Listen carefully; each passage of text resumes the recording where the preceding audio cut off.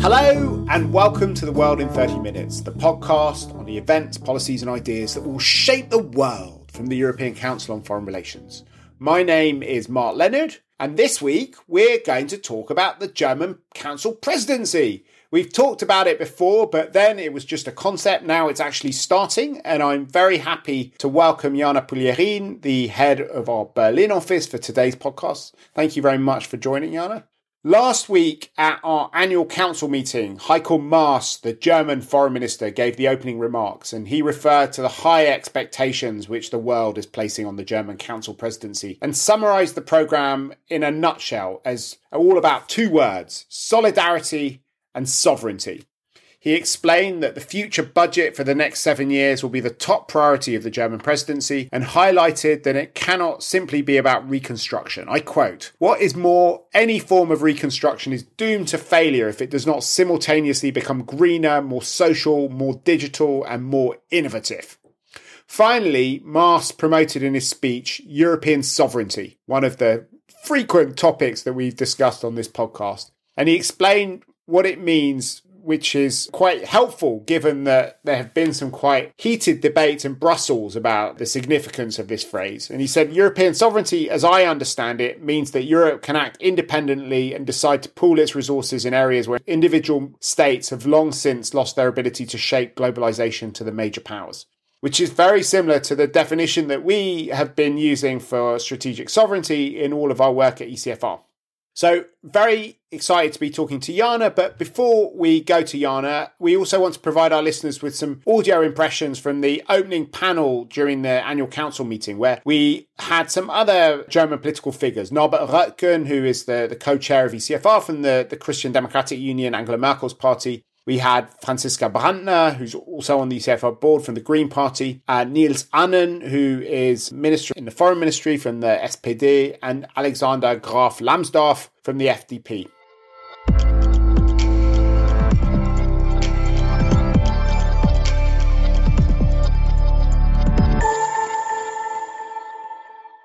So our relationships to China, also to a broader security contribution to the transatlantic relationship. So at least some steps which make clear the determination we are going to develop our ability to act beyond our borders for our interests and values have to be taken. And this should also be seen as a measure of success of this German presidency and the next half year. When it comes to the budget, and Mr. Maas correctly said that this is the number one priority, it must be. I really don't see yet that this money is enough focused on the future. When you look at the legal texts that are the basis for the billions it's going to spend, there is no legal binding obligation to spend it on climate change or on digital or on becoming more resilient. And I think that we really need to make sure that we do invest in the future. And we need to make sure that this money will not harm the climate and environment.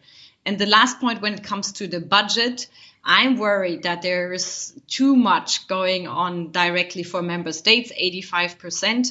And there are very few European projects as such, like flagship projects. We should define those common European projects, use the money to invest in these so that we will really be better off at the end of the crisis compared to the beginning.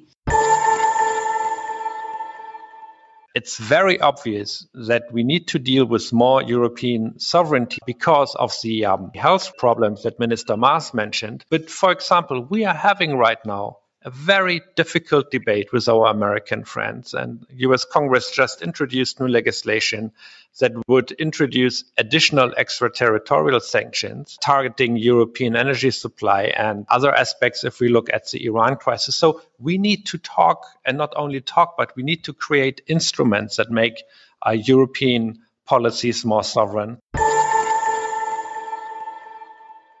In the fall, we will see bankruptcies. We will see job losses. We will see social tensions. We will see a massive economic backlash from this COVID pandemic. And that is why we as economy party, we want to see a presidency that focuses really on the economic revival of the European Union. And that, of course, will have to play out in the budget as well. How are the trans-European networks going to be financed? Is the European Research Council going to be financed better than it was in the past? I mean, research, innovation, you can actually do something there. Last time around, and I was in Brussels for the last multi-annual financial framework, it turned out that it all went to agriculture, it all went to cohesion. That's what we do not want to see this time around.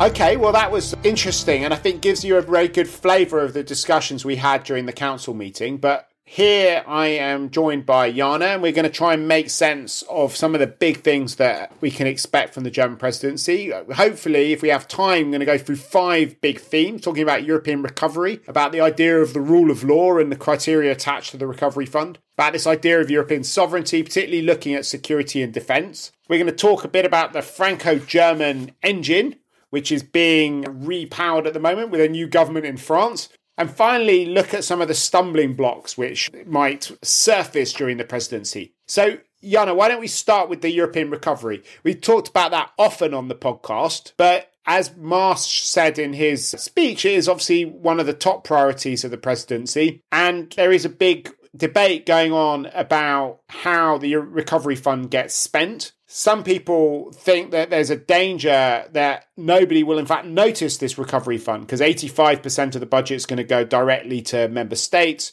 Will there actually be any European projects that anyone notices? And can the German presidency change this situation, or is it just going to be business as usual with the structural funds quietly handing these things out and making sure that they support the normal economic workings of different countries rather than helping to modernise the European continent?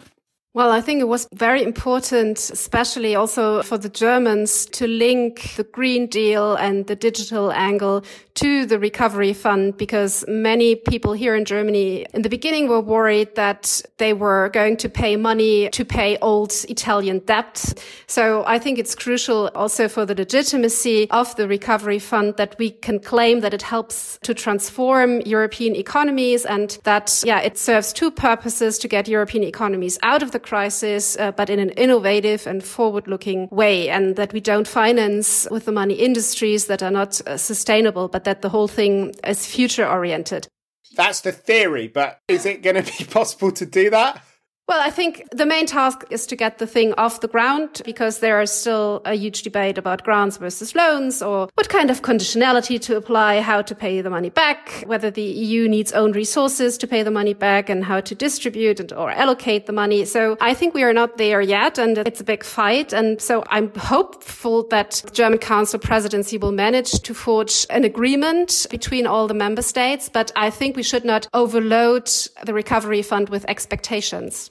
And what do you think is going to happen to public support for the EU if the money just does go into member state budgets and you don't have this kind of conditionality? Do you think that we could end up with a big backlash a few years down the line in German politics once Angela Merkel has left and the new political leaders are no longer as committed to this recovery fund as she is?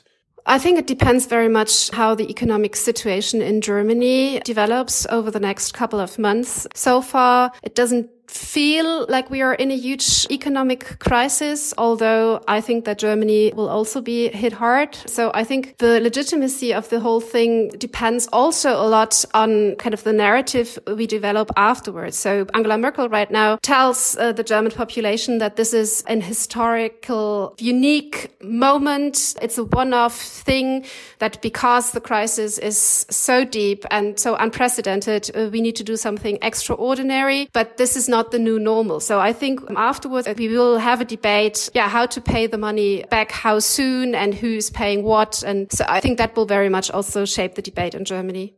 And where is the criticism going to come from? Because, the SPD is obviously driving this as much as the CDU is at the moment. And if Olaf Scholz is the leading figure in the SPD in the elections and afterwards, he's unlikely to be attacking this. The Green Party seems to be very committed to it. So is it basically backlash within the CDU itself, which might take place once Merkel leaves? Or is it the fact that AfD, the Alternative for Germany, and the FDP, the Liberal Party, could attack it from the outside and work with German media to try and turn the debate round on these things? Because they obviously have been quite critical already. Yeah, the scenario that you laid out is exactly what happened during the Eurozone crisis. So I can imagine if things go wrong, that the AfD, which kind of was founded because of what they perceived as the mismanagement of the Eurozone crisis by Merkel. So I think that the AfD might get new energy if things go wrong because of that narrative that we are paying, the Italians for having a beautiful life as pensioners way earlier than we do. That's what happened during the Eurozone crisis. I hope that it doesn't. But I think there is the potential coming from the AfD, but also the CDU, CSU. I think they are supporting this right now because they see it as something that is not permanent, that is not the new normal, that is not the new approach to how Germany sees kind of things like the fiscal union and the further development of the economic and monetary union. So I think it depends also who takes over in the CDU, CSU and what direction the party will take. But I think there is the potential for a scenario as you described it. So let's go on to the second topic, which is this idea of rule of law criteria. It's very striking that Heiko Maas in his speech at ECFR highlighted the need to ensure that these funds don't just have conditionality about being green and more social and more digital, but explicitly said that they should be allocated according to rule of law criteria. Do you think that this is going to actually happen? I mean, this is something which Germany's been talking about for a long time. The idea, I think, first started surfacing when the Hungarians and other Eastern Europeans were less than completely on board with showing solidarity during the refugee crisis. And there were lots of warnings from Germany that there might be different criteria put into the rules for the new European budget. Is this actually going to happen? I'm actually quite pessimistic about this. I mean, I would love to see it happening, but I think the whole rule of law question connected to the MFF already got watered down quite significantly in February. So the MFF is the multi-annual financial framework, the new EU budget. So I think that the main emphasis now is to get a deal done. And the deal needs to include the recovery fund and the multi-annual financial framework for the European Union. And you need consensus to get this deal done. So you need every member state on board. And there is this idea of conditionality and of rule of law conditionality. But I think, and that was also expressed during our annual council meeting by several people, that there is the potential that in order to make a big package deal, that you don't pay enough attention or that you decide to willfully ignore some rule of law violations in order to get the countries on board that would oppose such a conditionality. So I'm actually skeptical. But I wish it would happen. But I think it's also a huge danger if we don't do it, because the rule of law in the EU is already very much under pressure with the question what role kind of the EU law plays vis-à-vis national law. And so I hope for some conditionality, the way the Germans want to push for it. But I'm afraid that this falls victim to the consensus-driven process.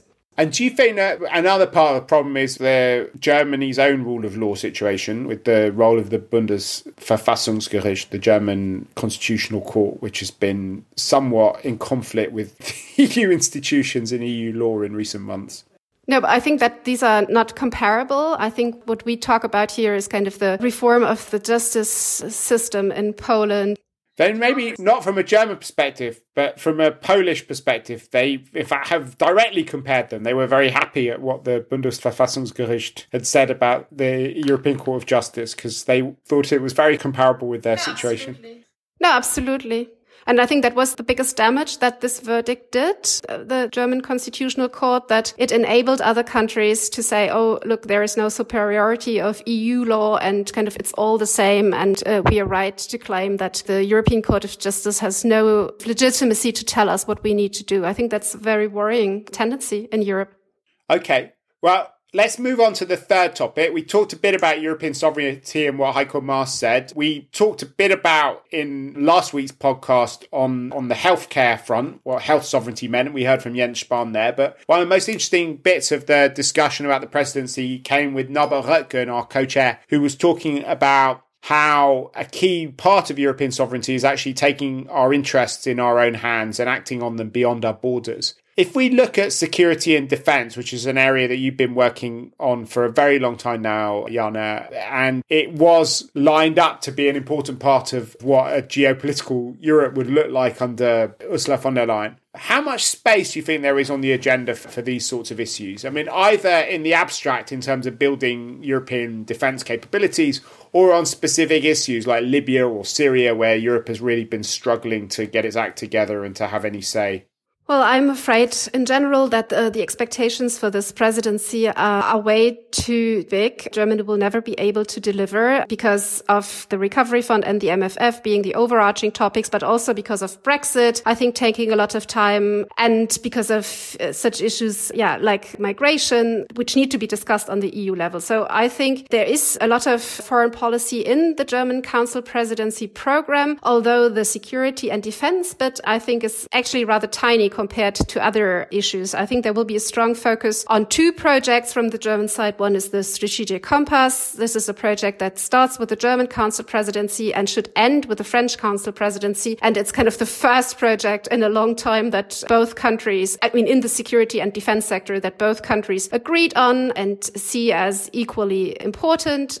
Do you want to explain what it is to people who are not fully up to speed with the Strategic Compass? The idea is to make the attempt to have a mapping of threat perceptions throughout Europe, and then also to develop a better understanding what kind of security and defense actor the European Union should become. So why do we do all this? Kind of what for? So I think it's a good project. Critics say that it's, again, a lot of paper and no action and no capabilities. That might be fair, but nevertheless, it addresses an important issue. And who's going to be doing it, this mapping? The process should be driven by the member states, and Josep Borrell is going to be the penholder of this. So I think this is one of the key areas for security and defense. And the other thing that the Germans want to work on and boost is the EU-NATO cooperation, which I think is also very important and very much needed. But at the beginning of the presidency, I think it all comes down to the question how much money the defense funds gets and how much money there will be for military mobility in the MFF. So it's a money question. Okay. Presumably, the results of the election in November will determine quite how much energy goes into this revival of NATO dossier. Yeah, that's true. And overall, I'm actually a bit astonished how little attention this area got over the past months and weeks. I mean, that is due to Corona, but not only. I think there is also a lot of frustration, or has been a lot of frustration between the French and the Germans, because the French increasingly do missions or operations outside the EU framework, which always causes a problem for the Germans. So I think this is an area where one hoped to make a lot of progress after 2016, and one did with the PESCO projects and all of this, but this reached a dead end. And so I would love to see a bit more life in this policy area. Okay. So that brings us to the fourth big question, which we were going to talk about, which is the Franco-German engine. We've declared it broken many times on this podcast. It is a relationship which seems to be unusually resilient, lurching from crisis to crisis, and then every now and again you get these very impressive symbolic acts for Franco-German determination, and the agreement on the Recovery Fund is one of those. What state do you think the Franco-German engine is now in? It was striking at the annual council meeting listening to the French finance minister Bruno Le Maire talking about Germany in much more positive terms than we've heard French people use for quite a long time. What's the mood in Berlin on the Franco-German engine and where it's going to take us?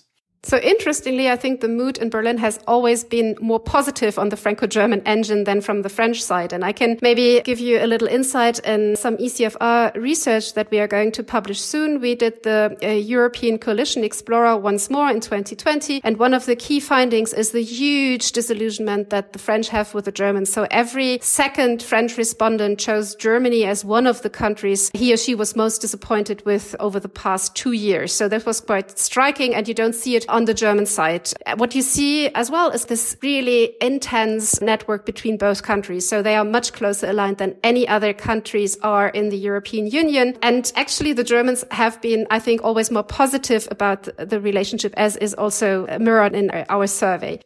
you talked about symbolic action. So if this recovery fund will remain largely symbolic, I think that the relationship will be where it has been before, not in good shape. But I think it can also really revive this relationship again. I think the French were really happy to see the Germans move on one of the topics where they have been quite resilient to show any movement. And I think the big danger here is that the French might expect the Germans to have shifted position more permanently than the Germans currently think they did. And so I think the question here is how to shape, let's say, the so-called Hamiltonian moment. And I'm not sure if it is one, but I think the French want to make it one. And I'm not sure if the Germans agree. Okay, so why don't we end with the fifth topic, which is the stumbling blocks. What could go wrong for the German presidency? Niels Annan, when we're having the discussion, talked a lot about the importance of expectation management. Where do you think that the biggest challenges might be? So I think Niels Annan has a point there because, I mean, what this presidency can realistically achieve is pretty limited because the scope of the EU presidency per se has diminished over time and it's limited to the council, and it's actually the presidency usually mediates and puts things on the agenda and proposes rather than forces things to happen. So Germany sees itself as a bridge builder and as an honest broker. But then again, I mean, Germany is Germany and it's influential with or without being at the helm of the European Union. But I think expectation management is a crucial issue also because there are these restrictions due to COVID, and only, I think they talked about 30% of the meetings that they planned that could happen now. So I think the chemistry is really different if you do everything online than if you meet during coffee breaks or at the corridors. And I think the really crucial question is whether the Germans will succeed in getting this recovery fund and putting it together. If they don't, I think the whole presidency will be seen as a failure. So there are two other big things that are happening, which I suppose are great unknowns about the presidency. One is Brexit. The other is the elections in November. Could they be the things which destroy the presidency? On Brexit, I don't think so, because, I mean, this is kind of everybody is very disillusioned about the direction this is going to take. I think the EU prepares for a hard Brexit, but I think you don't see any outliers within the European camp. So this is very much a thing that the Commission drives. And so I think there is quite unity amongst European heads of state and government. The presidential elections in the US, I think, that is a big unknown. I think that is the most crucial election in American history for us Europeans. So, I mean, let's hope for the best outcome. What are the hopes of Germany? I mean, one of the interesting things that seems to be happening in Germany is that the public is becoming less and less interested in America. I mean, the recent announcement by Donald Trump about withdrawing troops from German bases, you know, if that happened 20 years ago, I mean, well, you tell me, one could imagine that being a big event leading to a big sense of uncertainty and something which could dominate German politics. Was in fact, it all seemed to be greeted with a big yawn and, you know, it was a day's media and then people seem to have moved on to other things. Is the US just less important from a German perspective than it used to be? I think it depends whom you are asking. If you ask defense and security people, they would always emphasize how hugely dependent we are on the United States and that we cannot simply afford to lose them as allies and that we kind of need NATO and close cooperation and all that. But I think the broader public is really disillusioned. And you see that with our ECFR unlock data. I mean, I think only 2% of the Germans see or hope that the US will be a helpful ally in dealing with this crisis. And so I think 65% of Germans have said that they are hugely disappointed with the United States. And I mean, this confirms previous polls, but I think the picture is now even darker. And what I witnessed, and also with Heiko Maas' speech, but also when Jens Spahn talked about health sovereignty at our ACM, I think that the Germans become increasingly used to using the word European sovereignty, and they become more self-conscious and more aware that we really need to take our destiny in our own hands. I think they started being more serious about it. Okay. Well, thanks a lot for that. I think we got through all the big questions that we had at the beginning. There's one thing left to do on this podcast, and that's our bookshelf segment. What's on your bookshelf at the moment, Jana? Well, I will be on leave from tomorrow on. And so I have a book written by David Axelrod. It's actually his political biography. It's called Believer, My 40 Years in Politics. And that brings me back to hope and to the United States and the outcome of this election, because David Axelrod was kind of the strategist, the mastermind behind Barack Obama's historic election campaign. And so I dive a bit into kind of the good old America under Barack Obama and how they did it. And I keep my fingers crossed for November. And rather than recommending a book, I recommend that you go to our website and watch some of the incredible sessions we had in our annual council meeting. We had the speeches that we just talked about from Heiko Maas, from all the German politicians, as well as contributions from Margrethe Vestager and Carl Bilch about technological sovereignty, from Josep Borrell about Europe's role in the world, about European solidarity with the French finance minister and Alex Stubb and the Spanish state secretary, and lots of other really interesting food for thought, talking to historians, to all sorts of experts about different parts of the world. And we even had a panel on Brexit. But for now, we've come to the end of our podcast. If you've enjoyed listening to us, do give us a wonderful review and a 5-star rating on whatever platform you've used to listen to us on today. And we will put links up to all our publications that we've mentioned on our website at www.ecfr.eu/podcasts. But for now, from Jana Pulierin and myself, Mark Leonard, it's goodbye. The researcher of ECFR's podcast is Lucy Halpenthal. Our editor is Gabrielle Wollenskaiter, and the producer is Marlena Riedel. Thank you very much.